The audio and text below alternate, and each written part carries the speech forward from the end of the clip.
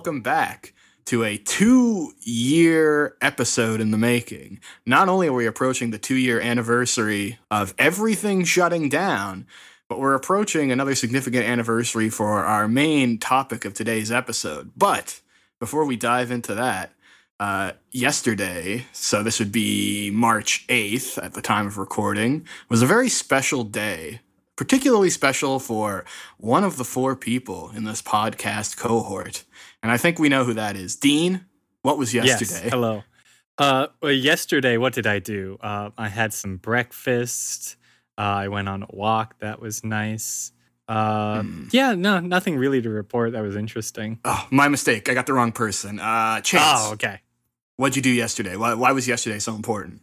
Yesterday was important because unlike the rest of last week, I spent maybe 5 hours watching Elden Ring rather than 4. That's pretty good. That's pretty good. That was a big deal. Yeah, March 8th, as everyone knows, is Elden Ring Day. And that's the only thing I think that was going... Megan, did you play Elden Ring yesterday? I didn't, but are you guys telling me you didn't spend the entire day honoring the queens in your lives? Excuse me? No, I'm actually anti-colonialist. Yeah, I don't really like bees. Not a fan of the monarchy, really. Well, as of tomorrow, when you're actually listening to this on the 10th or 11th, will also not be yesterday. But yesterday, from today, damn, was facts, spitting facts. It was International Women's Day. Famously, 2 years ago on the podcast, we had our friend John come on and we recorded on International Women's Day. And he berated me, and then he was never allowed to come back again. That's true. Right. It's fine to berate me on any other day, but not on Ladies' Day. Yeah, so, every International Women's Day, Megan is allowed to remove one of us from the show permanently. Yeah, so fucking watch out, you three. Year. Yeah. Of course, last year on International Women's Day, Burger King tweeted that a woman belongs in the kitchen, but only if she wants to. Which is one of the all-time Megan hasn't had really Burger King since. Brand tweets. Also, hilariously enough, on International Women's Day in 2020, Utah Jazz center Rudy Gobert, when asked about if he's concerned with the COVID-19 pandemic, laughed it off, rubbed his hands all over the table and microphone, and then tested positive for COVID. Oh, yeah, that was crazy. Well, that has nothing to do with women, so be quiet. You know, some would say he had women brain in that moment. Oh, wow. Why would they say that? They shouldn't say that. Who would say that? All right, Chance, you're creeping up to be the one that gets permabanned from the podcast this year. Thank God I avoided that.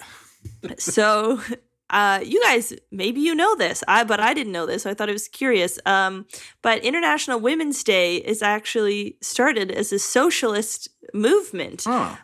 It was the socialist, women's group of America, the Socialist Party of America, who declared the first National Women's Day in the U.S., and that was in 1909.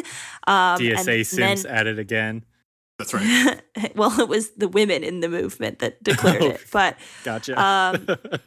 It became extremely popular all over Europe. They had conferences in Stuttgart, Germany, for its first gathering in 1907 of the International Conference of Socialist Women. And then so after the U.S. declared National Women's Day, they thought, wow, this would be a really great holiday to do an International Women's Day of. And that is why we have International Women's Day. Megan, do you want to hear something interesting about one of those, not the first conference, but a conference that took place in Germany around that time? So you mentioned that they had it in pubs. Well, at a certain pub in Berlin, a young, recently returned from the First World War man by the name of Adolf had some pretty crazy ideas at the International Women's Day pub celebration. And the rest, they say, is history. I think Jesse's also banned from the pod now for telling lies. Speaking of war, the international socialist women's movement was also very anti-war before World War I. A big part of International Women's Day for a while was protesting against what they saw as an imperialist war, which was World War I.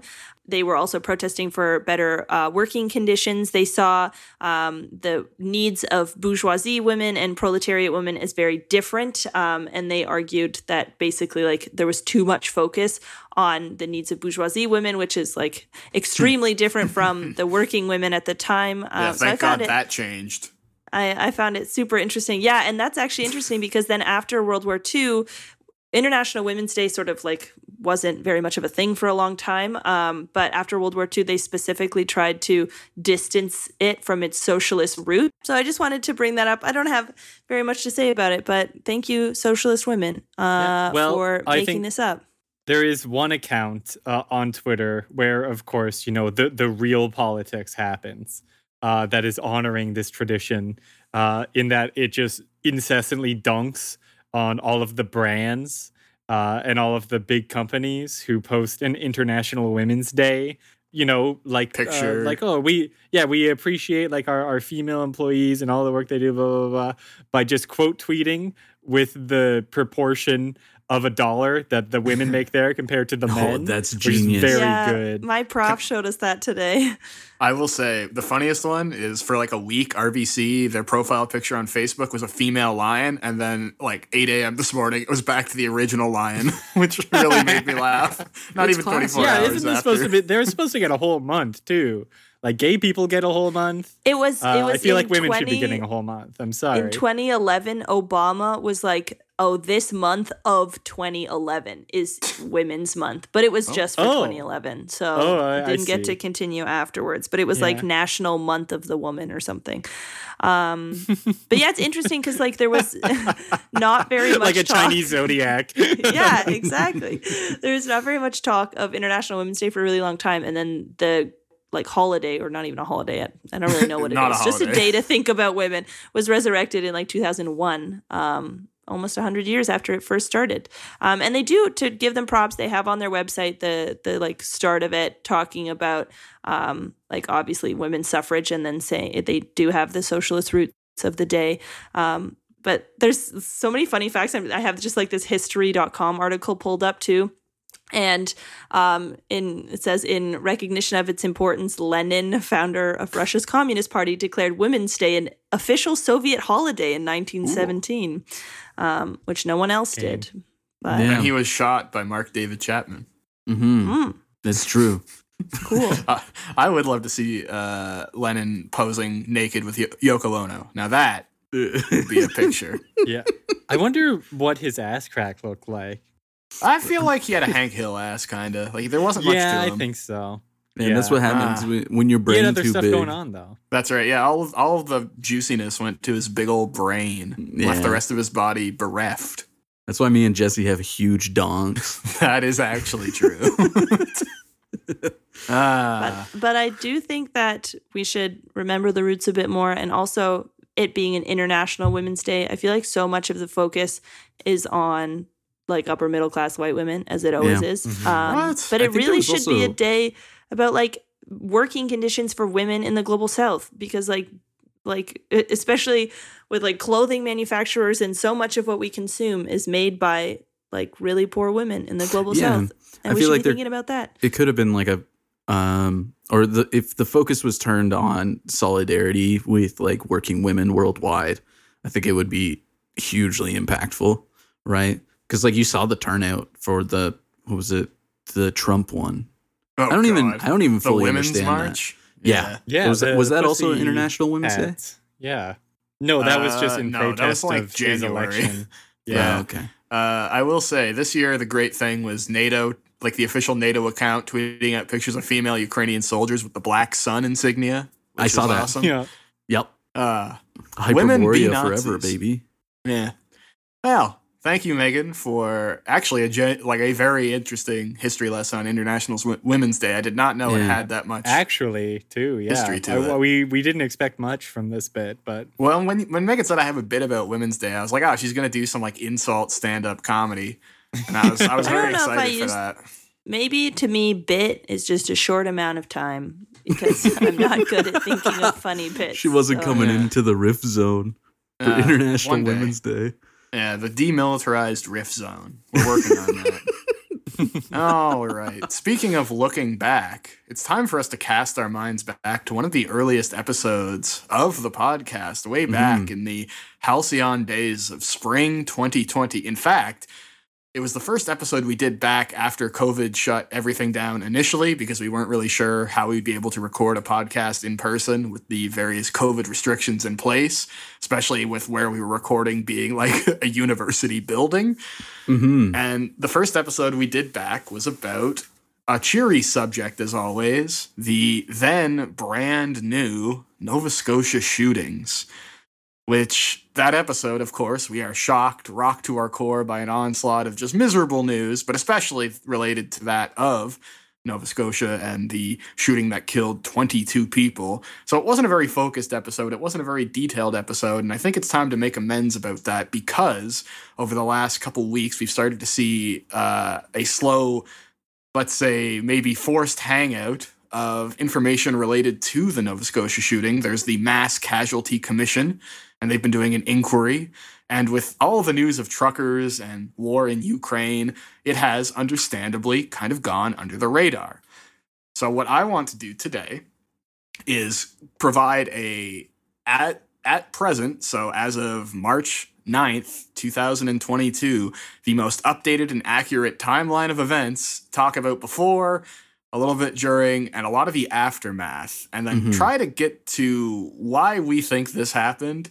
And I also wanted to compare it to the American contemporary shooting that is currently the largest one in their history, the Las Vegas one. And it might sound a bit crazy, but there are a lot of weird parallels that I want to kind of highlight while talking about this. I do remember when we were talking about this originally, I feel like, you know, me and Jesse were so close to jumping off the deep end entirely.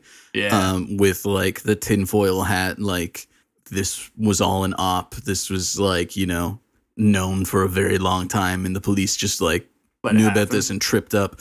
And, you know, we tried to hold ourselves back because like we didn't have all the information. We had a lot of information, a lot of speculation was going on around those types of things. But I feel like since time has passed, like so much of that information that we were like, should we say this? Like, I don't know if like it's necessarily true or not, like is really coming to light in the inconsistencies regarding this event. Yeah, I've got a lot of that. And to be fair, like in doing my research, I've definitely highlighted things where I'm like, this is just kind of subjective. This has not been confirmed. But there's some things where it's like, oh yeah, this is confirmed now, and that's mind blowing. Yeah. So and I think you know, for all of our for all of our Ukraines, right? We get one Nova Scotia here on the podcast where bold move. What? I don't know if we're right What on does this that even either. mean? that means Does that we're mean 100% anything? correct. Yeah, that means for everything we get wrong, this one we're going to be Oh, right. I see. I thought you were trying to draw a parallel. no, I mean like for our opinions here. Oh, yeah. No, you know? yeah, like all of like, you know, the smoke and mirrors, like Black Ops stuff that like no information ever comes out on. We're Yeah. right about all of that stuff. Oh yeah. It's just when like you actually like facts come to light, you can't expect us to get those right all the time. I'm not going to lie. Stuff that we'll never ever know. Like you Yes, gotta the trust stuff, us. the stuff that's coming out is actually crazier than a lot of what I had assumed, and I have created like what I think this is also perfect because it ties a lot of loose ends from this show. It covers a lot of ground. It covers the bikers. It covers the RCMP. It covers the police violence. Our favorite people. Yeah, there's a lot of like this is another greatest hits one. So let's just dive in. June. Wait, Jesse, before you dive in, Yes. I will say a lot of times you reference the RCMP episode, but we never actually uploaded it, and now I think it's lost to time. So our listeners have in fact never heard it. But Well, we can do another. We can re-up because I'm sure the RCMP, especially after this inquiry gets released, are gonna have even more things to answer to. So we can come back to that. Oh yeah. But the totally. RCMP, just so you, TLDR, evil, evil. cool. That's all there is to say. Yeah, and Okay. like functionally have been evil since their inception. Literally, the reason they were created was to chase indigenous people off the land so they could run a railway. That is exactly why they were created. Yes, So sir. Start as you mean to go on, I suppose. June 2010. So we're going way back here. This is the earliest known instance of Gabriel Wortman being in the news for something, let's say, iffy, where he was investigated by Halifax Regional Police for threatening his parents.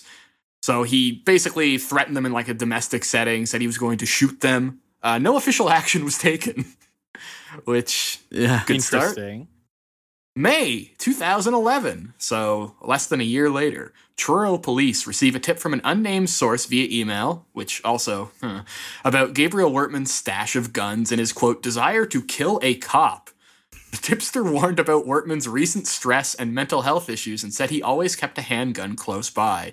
This was transferred to the Nova Scotia RCMP, but it is unclear what action was taken by them. I think I know what action was taken by them. And like the first bit where like, some like, middle-aged white guy threatens his parents, I understand the cops not giving a shit about that. Yeah, but, no, like absolutely. once a guy is threatening cops and nothing's happening, that should raise eyebrows. And Yeah, the fact that that's it's an the only thing anonymous they do. email about like, oh, he's a mental health issue and he has a bunch of guns.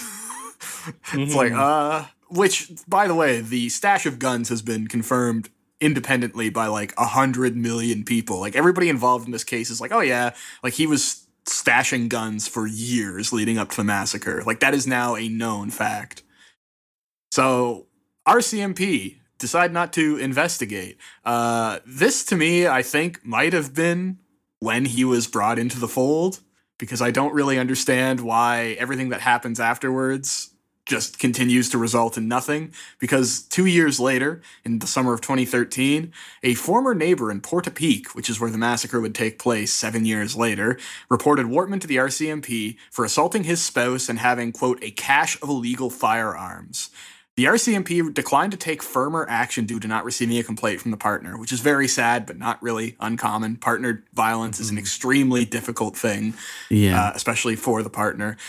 The spouse or the neighbor ended up leaving Portapique after Wortman became more aggressive and threatening to his spouse in response to the complaint.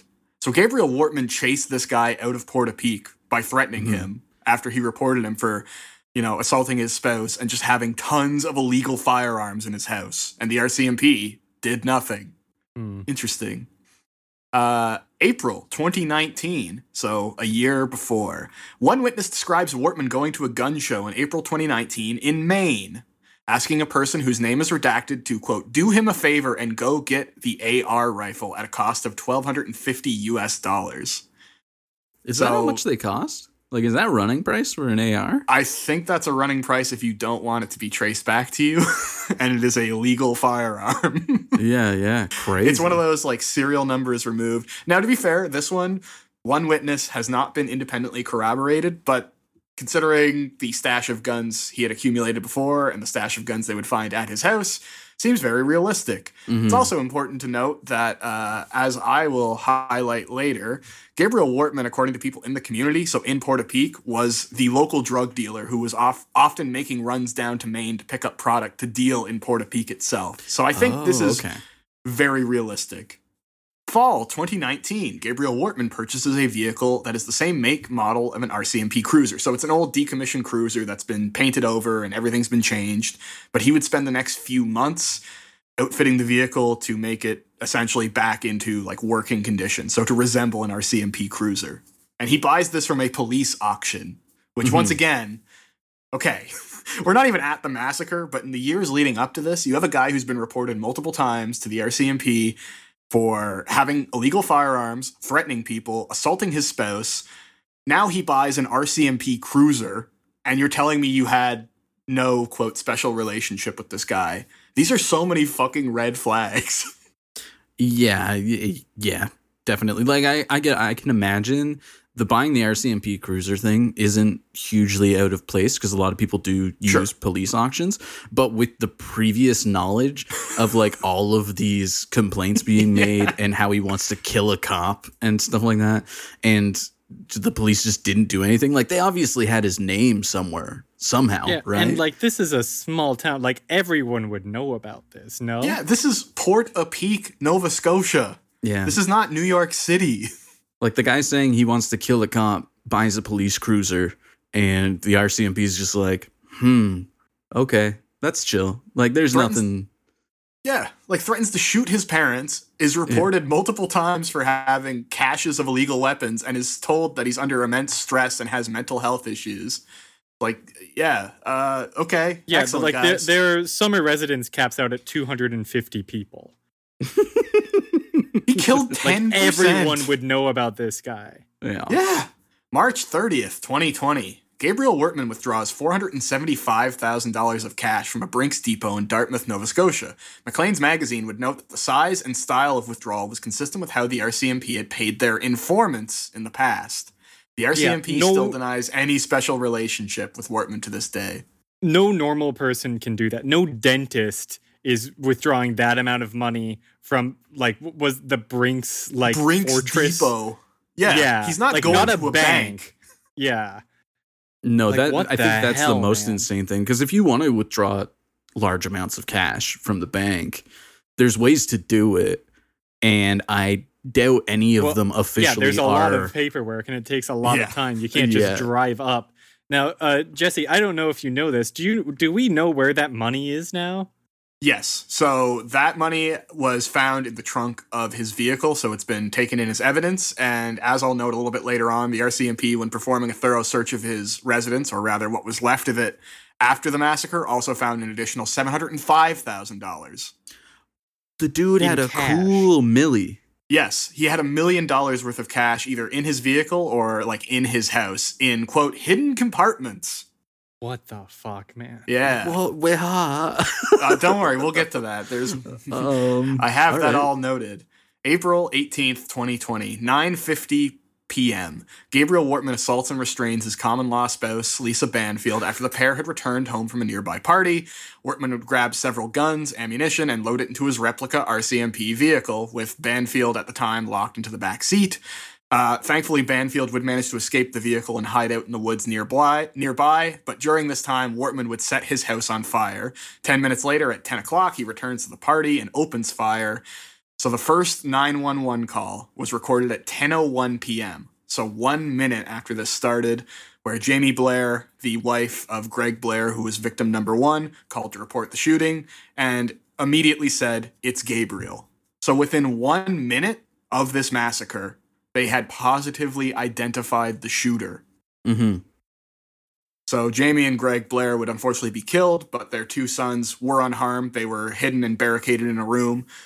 Gabriel Wortman, after shooting the Blairs, set fire to the home. So 5 minutes later, he walks up and shoots Lisa McCulley, and then would kill 2 more neighbors by 10:10 p.m. At 10:15, the Blair children flee the burning home and run across the street to Lisa McCulley's house. So they literally ran past the dead body of Lisa McCulley. They were taken in by her 2 children. 4 of them would huddle in the basement and call 911, where at 10:16 they said that the gunman had, quote, a massive gun, and this is the important thing, a car that was just like a police car. So from the article I drew this from, which is from City TV Atlantic, the children referenced the perpetrator by his first name. They correctly advised that he works in Halifax as a denture person. They indicated that the perpetrator would blend in with the cops because he has a cop car. Now, Jesse, do you mind clarifying how much this car looked like a cop car? Like, was it just the fact that it was the same model? It is literally done up to look like an RCMP cruiser. So it has the decals of everything. RCMP cruiser. It is an almost identical model. I would say the only difference is I'm sure the sirens aren't identical because you aren't going to be able to buy that specifically. But for all intents and purposes, if you are just a civilian and you see this car, you're going to assume this is an RCMP vehicle. In the first 15 minutes, we've had the guy identified by name. They've said it's the denturist from Halifax. They said he has a massive gun, and they said he has a cop car. All of this is known within the first 15 minutes of this. Just keep that in mind as things go on. 10:21, children confirmed they're hearing gunshots every 30 seconds, which is just a horrifying thing to think of, considering the small community. During this time, Wortman is once again positively ID'd by the children, saying it's Gabriel, once again reiterating that he works in town as a denturist. Around this time, Wortman fired upon 2 of his neighbors who had driven closer to inspect his burning home. These 2 people, thankfully, were wounded but would survive. So 10:26, you get the first officers arriving on the scene. Constable Stuart Basselt, who has said that he wants to testify for the inquiry, which I thought was good. I'm glad to hear that despite the RCMP saying they don't want their officers to testify, the first responders do plan on doing so. That's good. Did you see the reasoning for why the RCMP... they don't want to be re-traumatized. Yeah, the RCMP, like... Oh my God. Even if you believe that cops should exist, which I don't at all, if they do have to, I think that they should be able to withstand the mental trauma of doing their job.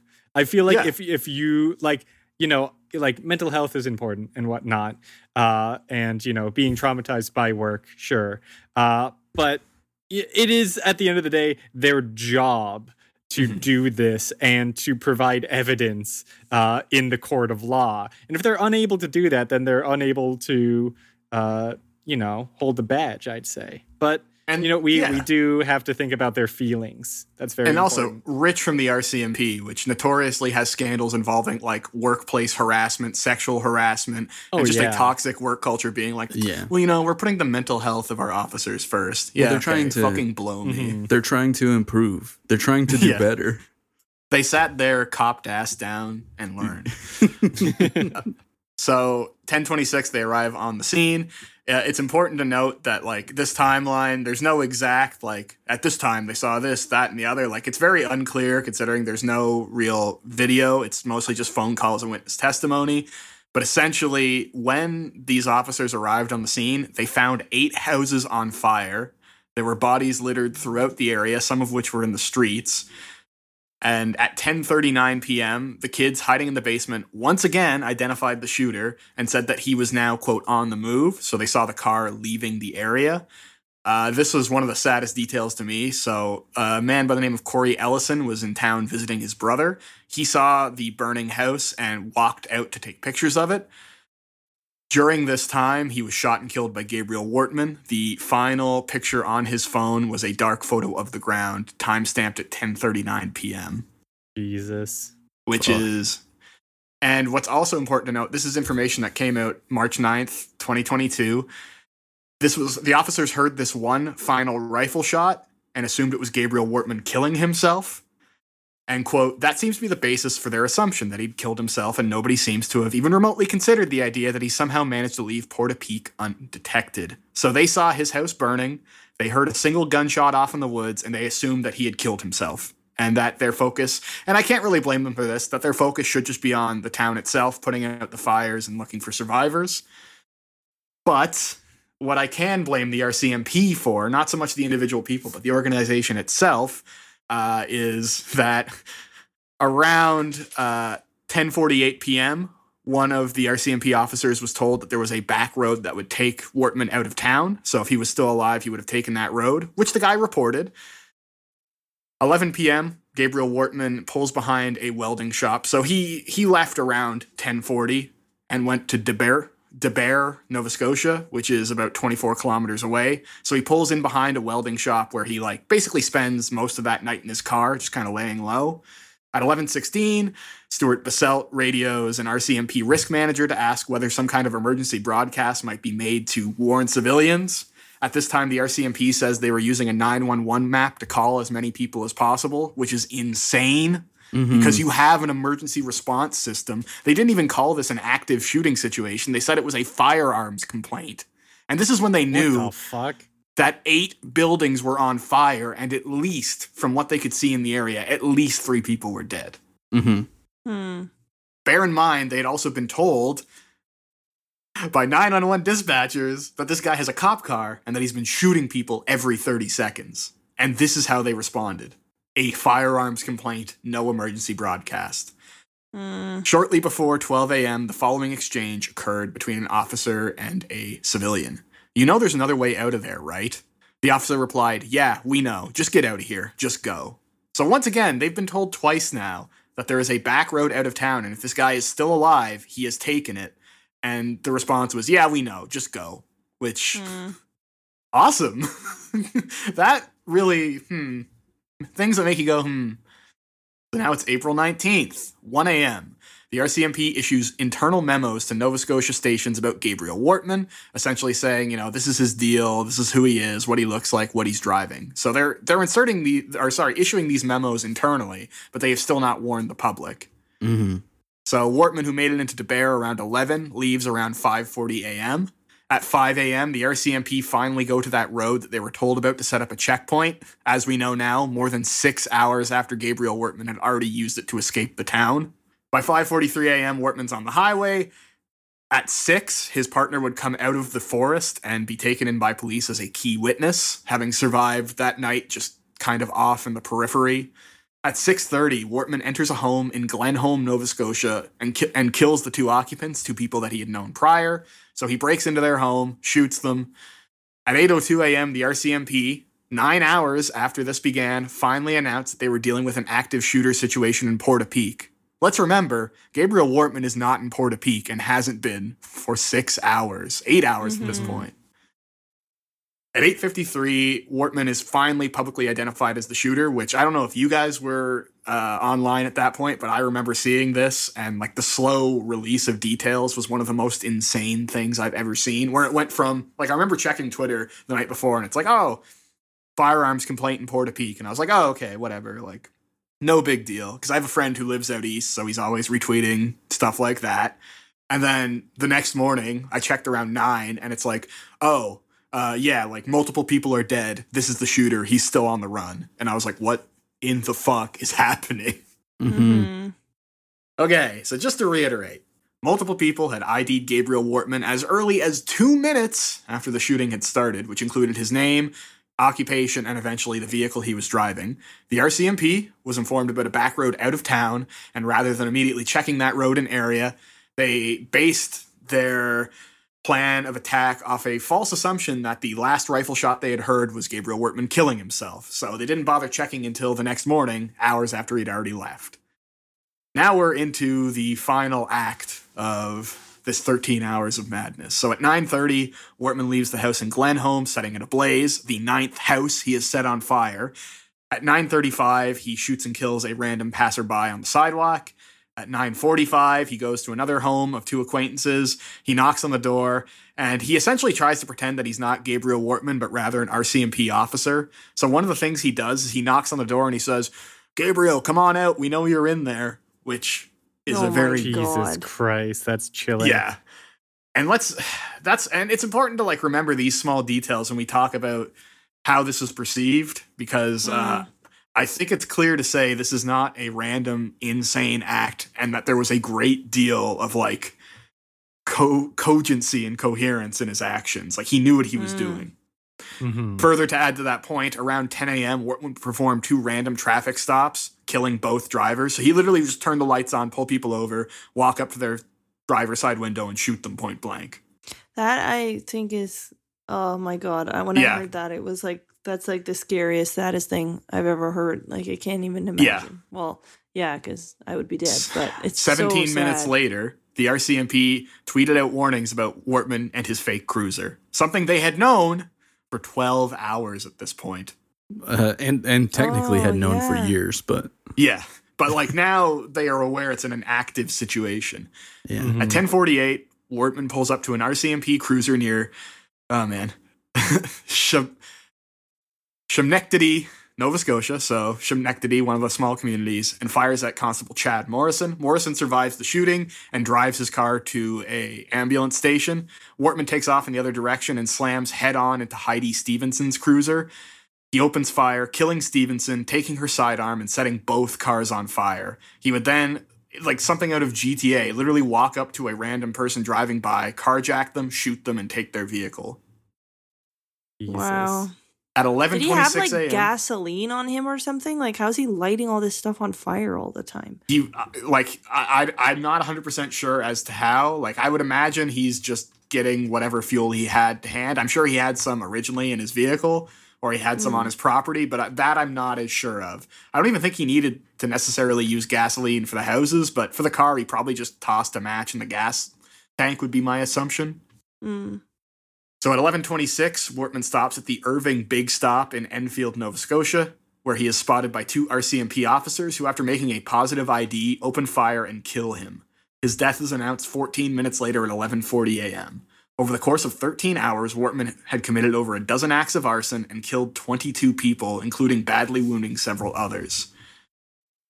So over the course of 13 hours, Gabriel Wortman did something that up to this point had never even been fathomed in Canada. Yes, we have had mass shootings and like spree shooting incidents, but they were oftentimes kind of localized to one area, mostly schools.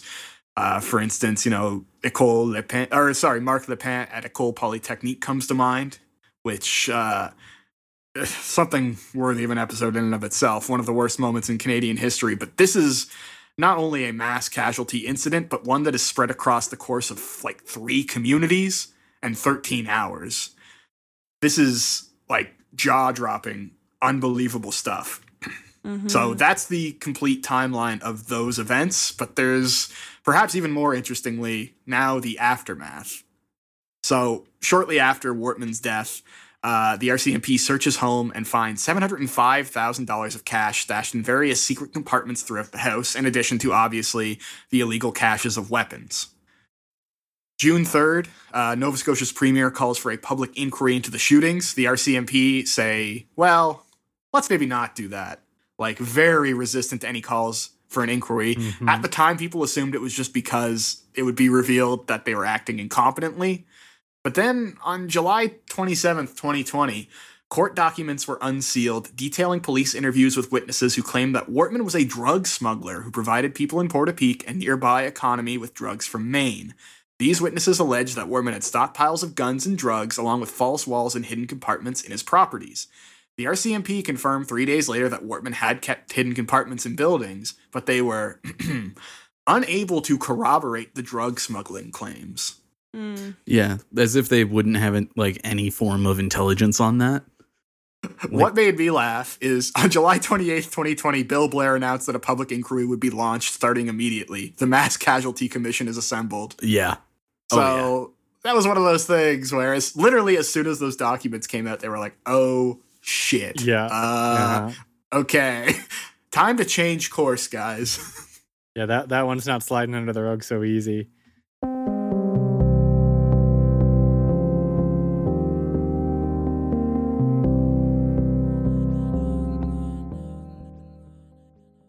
For folks listening, Dean had to go because he was pinged by his CSIS officer for getting too close to the truth. So he has been taken to a secret black site where he will be set straight. Yeah, thankfully my recording setup here is insulated EMP proof. So they weren't able to EMP bomb my setup just yet. On November 24th, 2020, the Fifth Estate uploads 13 Deadly Hours to YouTube. It's a 45-minute program that covers the chronology of the event. It's fairly helpful, but it, of course, notably does not explore the rumored connection between Wortman and the RCMP, but it does mention that at certain points during this crisis, the RCMP opened fire on a fire station because they believed Wortman was inside. Oh, yeah. Yeah. I forgot about that. Yeah. Great work. See, that one I don't think is necessarily conspiracy. That one is just the RCMP being incompetent. That one I believe wholeheartedly, where I'm like, yeah, no, that's just them. Well, this whole thing, if nothing, shows horrible incompetence. What the hell? So throughout 2021, there wasn't much in the way of updates, just because the commission was, of course, pouring through thousands upon thousands of pages of testimonies and evidence. But in February 2022, the commission begins to call witnesses for the inquiry. The RCMP union infamously states that, quote, frontline officers should not be called to testify for fear that testimony would re-traumatize them. It's so sick. As we have mentioned, some of the officers involved, including Constable Stuart Basselt, have come out and said, yes, I would like to testify about what I saw and what happened. So, hey, you know what? Credit where it's due. So these findings are set to be released, of course, in a redacted format. The full report is supposed to come out in May of 2022, I believe May 1st. But we will see how that goes. That being said, now that we've kind of gotten the chronology and we've met the key player, I want to talk about the response to Nova Scotia. Do you remember what the response was in the immediate aftermath? Because I do, very vividly. From what I remember, there was a lot of talks about how Nova Scotia was the destination for bringing guns across the border. Is that? Do you guys remember that? Am I making that up? No, I've that is never correct. heard it, but I'm sure. Well, see, Nova Scotia used to have a very big outlaw biker subculture. It was kind of cracked down on in the early 2000s, but also worth noting in March of 2020, the RCMP conducted a raid on the Red Devils Motorcycle Club in Halifax, who are a Hells Angels subsidiary. And it's worth noting that because if Gabriel Wortman was working as an informant, which I certainly believe was the case, and here's why. It would certainly make sense given that we had multiple witnesses saying that he was kind of the drug hookup for that community. And I'm sorry, if you're dealing drugs in a small community, you have to be affiliated with a larger organized crime organization simply because they would not let you do it otherwise. That likely means, and once again, this is more speculative, so take this with a grain of salt, but if that is in fact true, he was a drug dealer, which it seems, given the predilection for having guns and secret stashes of cash in his multiple properties, I don't think it's unrealistic to say Gabriel Wortman could very well have had ties to organized crime. Is that out of the, beyond the pale? No, not at all. And also, I think there was an interesting, it was unsubstantiated, but wasn't there claims that only a few days or maybe even a week before this all happened, he was pulled over for a traffic violation in the middle of nowhere? That. Yes. I don't know if that was ever, I don't remember seeing anything about it since, but I remember, actually, that was in the McLean's article. That was in the McLean's article. And it's important. I'm glad you brought that up because that's going to play into, I think, kind of my attempt at an explanation. But so we're operating under the assumption, and this is not a complete random shot in the dark. This is a pretty educated guess that, yes, Gabriel Wortman had some affiliation to organized crime. Yep. And if he did, he was likely affiliated with the bikers because the bikers like to bring drugs and guns. That's the things they run. Famously, the Mafia, which we covered in our episode on the Quebec Biker Wars, they don't want to get directly affiliated with drugs because it kind of gets rid of their cover. They want plausible deniability. So although they'll help with the transfer and the movement of drugs, they do it through third parties. As it was in Quebec, they use the Hells Angels. And if you have a larger organized crime group, which, for the record, in Maine, there is a massive northeastern organized crime family, then Wortman would have connections with the Hells Angels. In March, the Hells Angels get busted. Shortly after that, we have Gabriel Wortman getting pulled over by the RCMP and issued that ticket/message. The McLean's article goes into more detail. Yeah, there wasn't a ticket, if I remember correctly. Yeah. And people were like, this is not a road that is monitored by cops. There would be no reason why an RCMP officer would just be on the beat in the middle of this back road. Yeah, he literally pulled him over to relay information if he was pulled over for that, which is common practice. That's Absolutely. not out of the realm. That's how a lot of these things happen. That's how a lot of information goes out. It's we're pulling you over because you were going a little fast, sir, and then they'll do whatever business needs to be done. So, do you remember what the reason was given for why Wortman had such a large withdrawal of cash? Do you remember what the media said? No, I don't. They said that his decision was motivated by a fear of basically global financial destabilization since COVID had just kind of shut everything down, which sounds ridiculous, but to be honest, at the time, that was quite plausible. If only he knew about Bored Apes at the time. That's right. He was a big NFT guy. Yeah.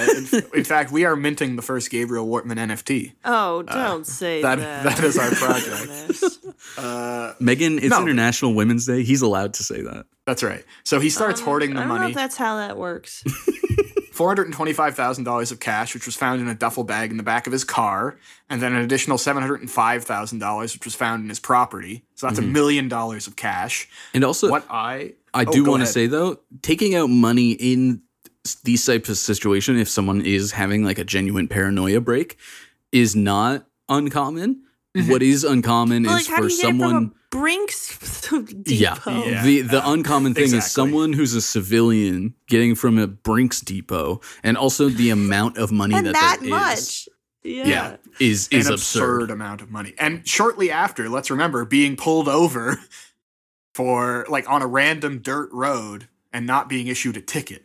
Yeah. So what what I think, and once again, take this with a huge grain of salt because there is no motive. In fact, this, much like Las Vegas's shooting, never had a motive released, but I think my theory, so once again, this is not confirmed, this is just my thought, is that Wortman was involved in that raid on the Hells Angels. He provided information as an informant, likely to save his own neck. Now there's two ways you can read this.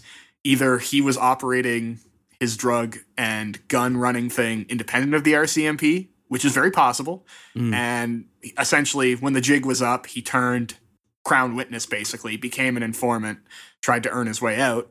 Or if you're much more sinister or maybe pessimistic, you could very rightfully make the assumption that he was dealing drugs and guns on behalf of the RCMP, because it is not uncommon for law enforcement to be extremely corrupt and be involved as their own organized crime. Now, once again, that you can choose to believe. I think it's more the first, but the second would not be outside the RCMP's realm of possibility. I think regardless of that, I think you can easily point to the fact that the RCMP had way more knowledge than they were letting on. Oh, 100%. Regardless of whether they knew he was dealing drugs and weapons or if they were actively involved in his dealing drugs or weapons, I believe it would be ridiculous to say that they were ignorant to him being a danger to the community. They knew something was up. The RCMP say they having an informant is not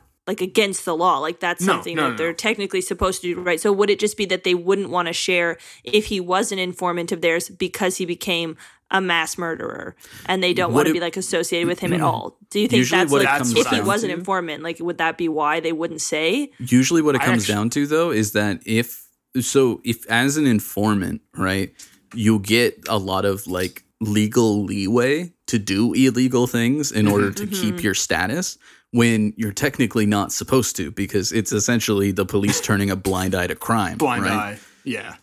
And that looks horrible on the police. And since he's dead, nobody can testify against that, right? So I think they also do share cases of other past cases. Granted, I'm sure they wait a long time, but they do share stories of when they've used informants. Sometimes they're proud of themselves.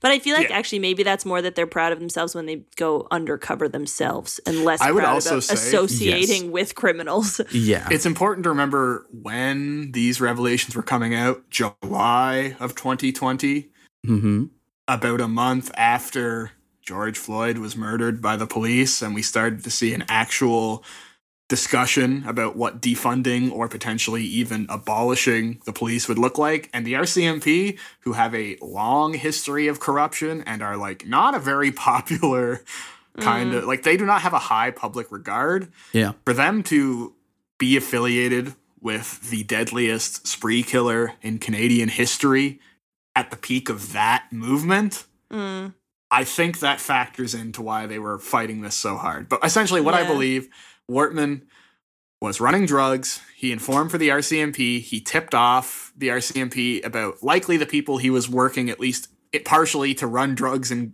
guns with, which is the Hells Angels. Probably a plea deal type thing where it's I'll tell you names of people higher up than me. And the timing if you let me just keep doing my thing. So suspicious. This is March of 2020 when a lot of this shit starts happening. He gets that, he informs, he gets that meeting on the dirt road. He takes out $475,000 of cash. And then less than 3 weeks after that withdrawal, things start happening. Now, I will say, this doesn't necessarily explain why did the shooting. No. But this does crystallize that kind of connection to the RCMP. As to why he did the shooting, I think it was a combination of perhaps being under immense stress, having a psychological break, but still, and this could hint at maybe some kind of greater training. Maybe he was trained by the RCMP because he certainly had enough wherewithal and coherency to know to disguise himself as an RCMP officer, evade detection, and target a lot of people that he knew in both communities. Sure, he did kill random passersby, but a lot of the people he killed, especially in Portapique and then in Glenholm, were people he had known prior. Right. And the question is then, why did he do that? And here's the thing. It's kind of hard to look for motive in any mass killing. Sometimes they leave a manifesto and it's for some incel reason, but it's sad. I don't know. It's just interesting that he was so coherent, because remember, he didn't kill himself. Like, it seemed like he was literally fueling up his car. We have no idea how long this might have gone on. Mhm. I don't know if he was trying to flee the province. I don't know if he was tying up loose ends. Realistically, we're never going to know what prompted the massacre, but we have enough information about the buildup that certainly hints at a greater connection. Anyways, I think too, though, one Yes. moment, if you don't mind. No, please. Is that like getting a cop car decked out? When did he buy that car? 2019? Fall of 2019. So he had what, half a year? And yeah, about 6 months. And if you look up the car, it's decked out. It looks like a RCMP he's car. obviously obsessed. Yeah, which is something else. 6 months is a long time, right? For this to be like, I don't know. I think the actions themselves might have been spontaneous, but he also did say, talking about like how he wanted to kill a cop, like 10 years prior, 9 years prior. So it seems more premeditated than just someone slipping. That's the thing. But the thing with his actions being very cohesive and like him knowing how to bypass or how to trick police officers a lot of the time, and also the public. So like the shooting in the forest thing is a pretty easy trick, right? Yeah. To be like, well, why would someone just shoot in the forest right after all this happened unless they were going to kill themselves, right? Like that seems like a pretty easy way to get around that. But also like showing up and being like, hey, I'm the RCMP and I'm looking for me, essentially. Yeah. Knowing that they had released his information. So he was clearly like paying attention. But it reminds me of the fact that the RCMP, all of their old training manuals are actually like public domain. And they're very easy to find and they're very easy to read up on. So if he did actually have like an obsessive behavior towards the police, which I think the cop car shows, pretty readily that that's true. It wouldn't be too hard for him to find these books and articles about how the police behave in certain situations, which reminds me of the fact that I ended up reading that the RCMP in their official handbooks say that lying to the public is okay if they think it'll further their end goal, like with whatever operation they're doing. So it's literally in their like guidebooks to be like, you can totally lie to the public. That's A-okay. So I remember this being phrased as like it was compared to two events. Some people went so far as to say that this was Canada's 9/11 in the sense that it was like this grand death of innocence, which I don't think is apt, but I remember them saying it at the time. Like this was an unexpected attack that completely shook like Canadian values to its core. But we had motivation with 9/11. Also, more aptly though, people wanted to compare it with the Las Vegas shooting, which took place in October of 2017, which goes just beyond the fact that both were the deadliest shooting in the respective country's history. Right. And also, like, there are some bizarre parallels. Both were kind of like unexpected, out of nowhere acts of violence on like an immense scale, both perpetrated by old, rich, white dudes. Now, Paddock's connection to like law enforcement, military, intelligence community is intentionally very vague and we'll never know. Whereas Wortman, as we've outlined, is much more direct, although officially unconfirmed. But, I mean... Okay. The RCMP doesn't have as large of a disinformation team. Exactly. Yes, Megan. I just want to say spoilers for The Batman. So if you haven't seen it, skip ahead like 2 minutes right now or turn the radio off. But can you guys believe that the ending of that movie was just like a mass shooting? I was like, this seems like upsetting for American viewers. They lived through those things. I don't know. I just feel with like very similar ideology behind it. A lot of it. I feel like there's so many mass shootings that at this point, like every American's been in one, which is obviously not true. But I was just watching it being like, oh, this is unpleasant. It was Las Vegas and Hurricane Katrina, the two most. I was like, it was either like Kentucky or Houston. But do you remember the van, like the RV that was set downtown that just kept saying on repeat over and over again? Oh, that was Nashville. Yeah, that was Christmas 20. I thought that was like a Fight Club reference. No, it was literally just like playing audio that just said like, this is going to explode. And then it did, and it shook the whole entire street. Yeah, that was insane. Wow. That was Christmas 2020. I do remember that. Oh, yeah. Yeah, so that movie That's what reminded me rocked, of it, because of the vans. And I did love the movie a lot. I just Yeah, it's pretty thought, good. like, interesting for your superhero movie to have, like, incels shoot everyone in a stadium ending. I was like, what the fuck? No. Hey, Chance, Like- you know what caused that RV to explode? What? It was made by Samsung. The RV was made by Samsung. Damn, that was. Is that another Norm Megan, can we MacDonald keep joke? that? I don't know. No, Megan, that's a can we Dan keep that Ninen joke. The two kings of okay. comedy, Norm MacDonald and Dan Ninen. Who is that? He's the millennial comedian. His parents are from Japan and India, so he gets his sushi from 7-Eleven. Oh my god, I forgot about him. Yes. You guys know a lot of people. Damn. Okay, okay, Megan. Back Yes, to the anyway. story. Jesus Yes. Christ. So Stephen Paddock, past is kept intentionally obscured, but you know, it's not unrealistic considering a lot of like attempted domestic terrorists are like in contact with the FBI in the past. So it's not outside the realm of possibility to think that there was like something going on with Paddock. But once again, Wortman's connection to the RCMP is much clearer than Paddock's connection to, say, like the FBI or the CIA. Both perpetrators hoarded weaponry and cash in the lead up to the shootings. Both shootings are, at present, still devoid of any motive or official explanation. The only substantial developments that came from both of these shootings was the banning of bump stocks in the United States and automatic weapons in Canada. Right. Now, admittedly, here's where the those are paths pretty divert. Sure. I mean, well, the bump stocks is pretty much useless, but automatic weapons but is fine. ours, yeah. The Las Vegas shooting, still the largest in history, was like out of the news cycle maybe a week and a half after it happened. Yeah. I think Like- it was the sushi, the brother talking about sushi that really did I it. mentioned that. So no motives provided, no inquiry is still launched. The people closest to Paddock were quickly zapped away from the public spotlight, including like that security guard who provided weird testimony, and of course, Stephen's brother Eric, who talked about sushi, comped, who shortly afterwards was taken in on charges for having child pornography on his hard drive. Even I though never it even wasn't. heard of that. That's insane. Yeah, he also made sure to note he's like, this actually isn't my hard drive. I literally don't know what's happening.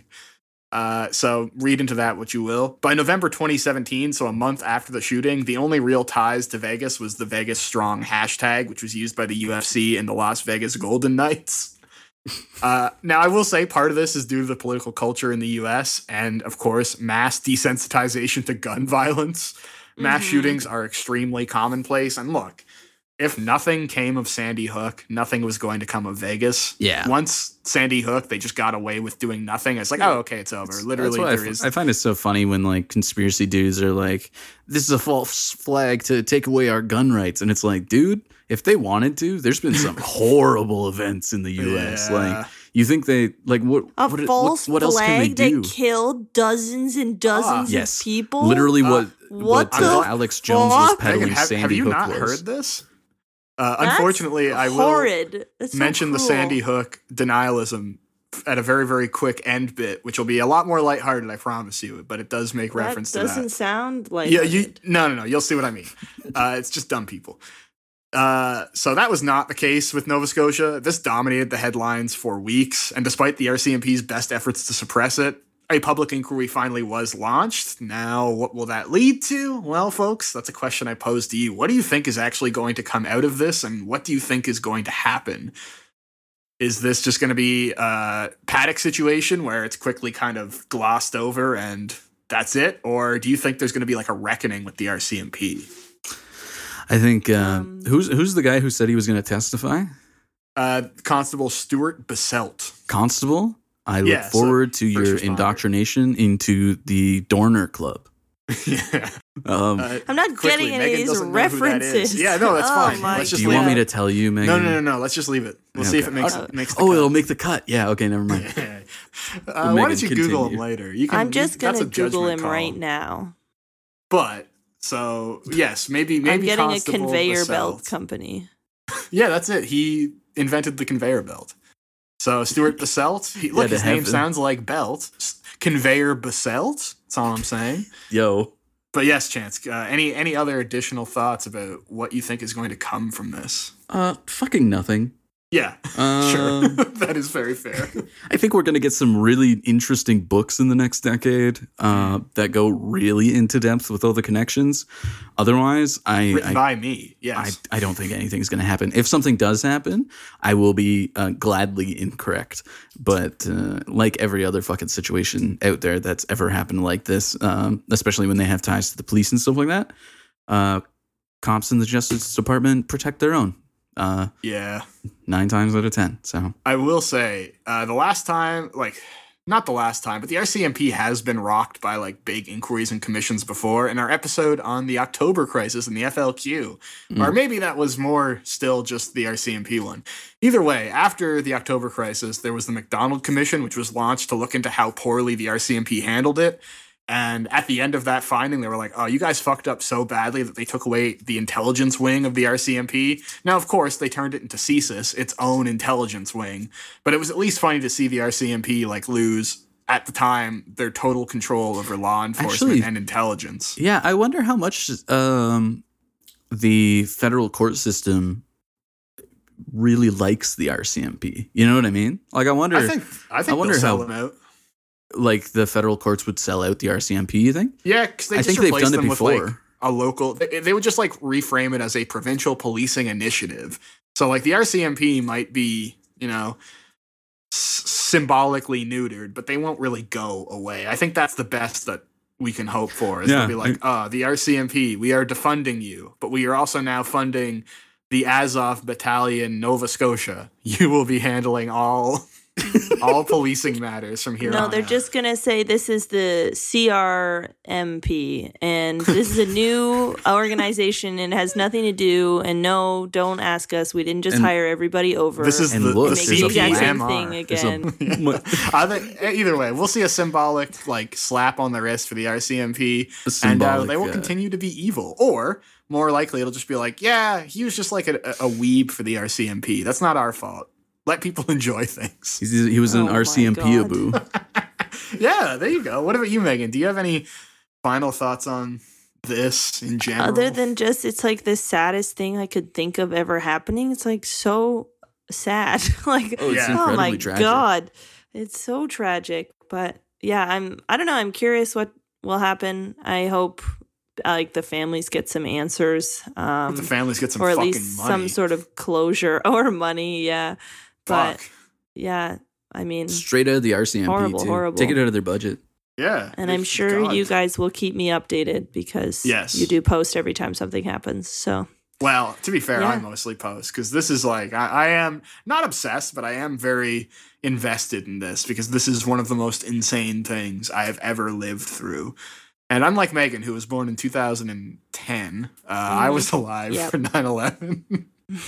So this is right up there. I was alive for 9/11, in fact. And she was also, in the I cockpit. can't You even don't have to judge lie you to our in- audience.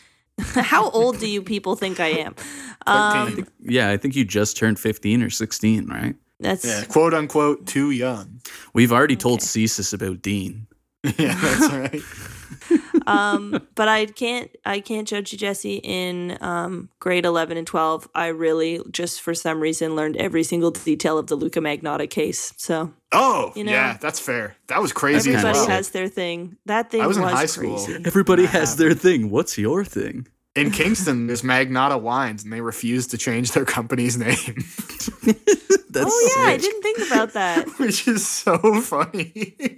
They should pounce on that. Why should we change it? He's the bad one. I love it. Well, do we have any closing thoughts? I have one final thing, just because I want to tell Chance this, because I know he hasn't heard of it. Please. Chance, are you familiar with something called Control Your Narrative? No? I don't think so. Would you believe that Control Your Narrative is a wrestling company, and that it is a wrestling company that is pitched as being anti-SJW, and one of the things they have is the quote rant room, where a wrestler goes into a room with a fan, and for 3 minutes the fan can say whatever they want to the wrestler without fear of reprisal. What? No black wrestler is going to do that. None. choose If your, you or want that, control- just go on a fucking forum. Exactly. Well, that's the thing. They say, keyboard warriors, now's your chance to say what you've never dared to say before. But if So the this guy is not allowed to beat you up, then people would they not? Yes, absolutely. Okay. Isn't that's that the also thing. the whole point That's of the like a draw. keyboard warrior? Is that like there's no repercussions? Well, Chance, there's no repercussions for this because if you pay for a VIP ticket, you can yell slurs at a wrestler in a closet. So I just wanted to mention this because it's the ultimate sign of culture war. So this company was started by two ex-WWE wrestlers who were released during the COVID-19 furloughs. And these two guys are interesting individuals. Remember when I said I'd talk about Sandy Hook denialism? Uh-huh. Well, these guys have some interesting social views related to Sandy Hook, related to the COVID vaccine, related to the pandemic itself. And recently, their big acquisition was a wrestler who has been blacklisted from most companies for being a Me Too guy. And once on live television, as a female ring announcer was standing in the corner, he walked up to her, climbed the turnbuckles, and placed his dick in her face in front of hundreds of thousands of people watching television. Also, for a second, I thought you meant he was blacklisted because he supported like the Me Too movement. Yeah, Because no, he's not doing that that's side mean. of it. Yeah. No. Okay. So this company is my favorite thing. They talked about how they're going to be like this big alternative. They ran their first show in front of 200 people in like the basement of a You're bar. kidding me. Amateurs get that many people. I get more at my shows. Yep. And one of the funniest things, and I'll have to send you the tweet because I did find it. They talked about the rant room and how the only person that was called into the rant room was the Me Too wrestler. And the rant room was like a black medieval door that opened up into like a bathroom supply closet. Oh, no. So you see this like big imposing door and then they open it and it's like a shitty plywood shelf with like paper towel on it. And I laughed so hard. So I wanted to mention Control Your Narrative, Chance, because I think if they ever record a show, we should watch that for this show. Oh, easily. Yeah, we'll 'Cause, come back with a full report. Oh man, like it is one of the funniest things I'll buy a ever pay-per-view seen. for it. And I think we I just need to wanted do to it. end off on that. We need to do a media episode again soon, I think. We need to watch something funny. We do. You know what? I agree. It's been a tough couple weeks. Hey, when you hear this show, if you have any suggestions for media we should cover, admittedly, we love CanCon, but we're not too picky. Feel free to shoot us a message on Instagram. That would be wonderful. Yeah, Instagram or our email. Just hit us up. All that's in the description of each episode. So We'd love to hear from you guys. yeah, please. Yeah, and if you just want to chat, hit us up. Yeah. But soon we actually some big news. As of I think next week we will have like a community Discord for people to use. Oh, I'm in the works. So Excellent. yeah, that'll be also in the description when that's live, which will probably be launched next week. So look forward to it. I'm saying it at the end of the show, just for the folks who actually listen to the whole hour. Woo, You get a all special right. surprise. Thank you for listening. We'll see you next week. Bye-bye. Bye. Bye.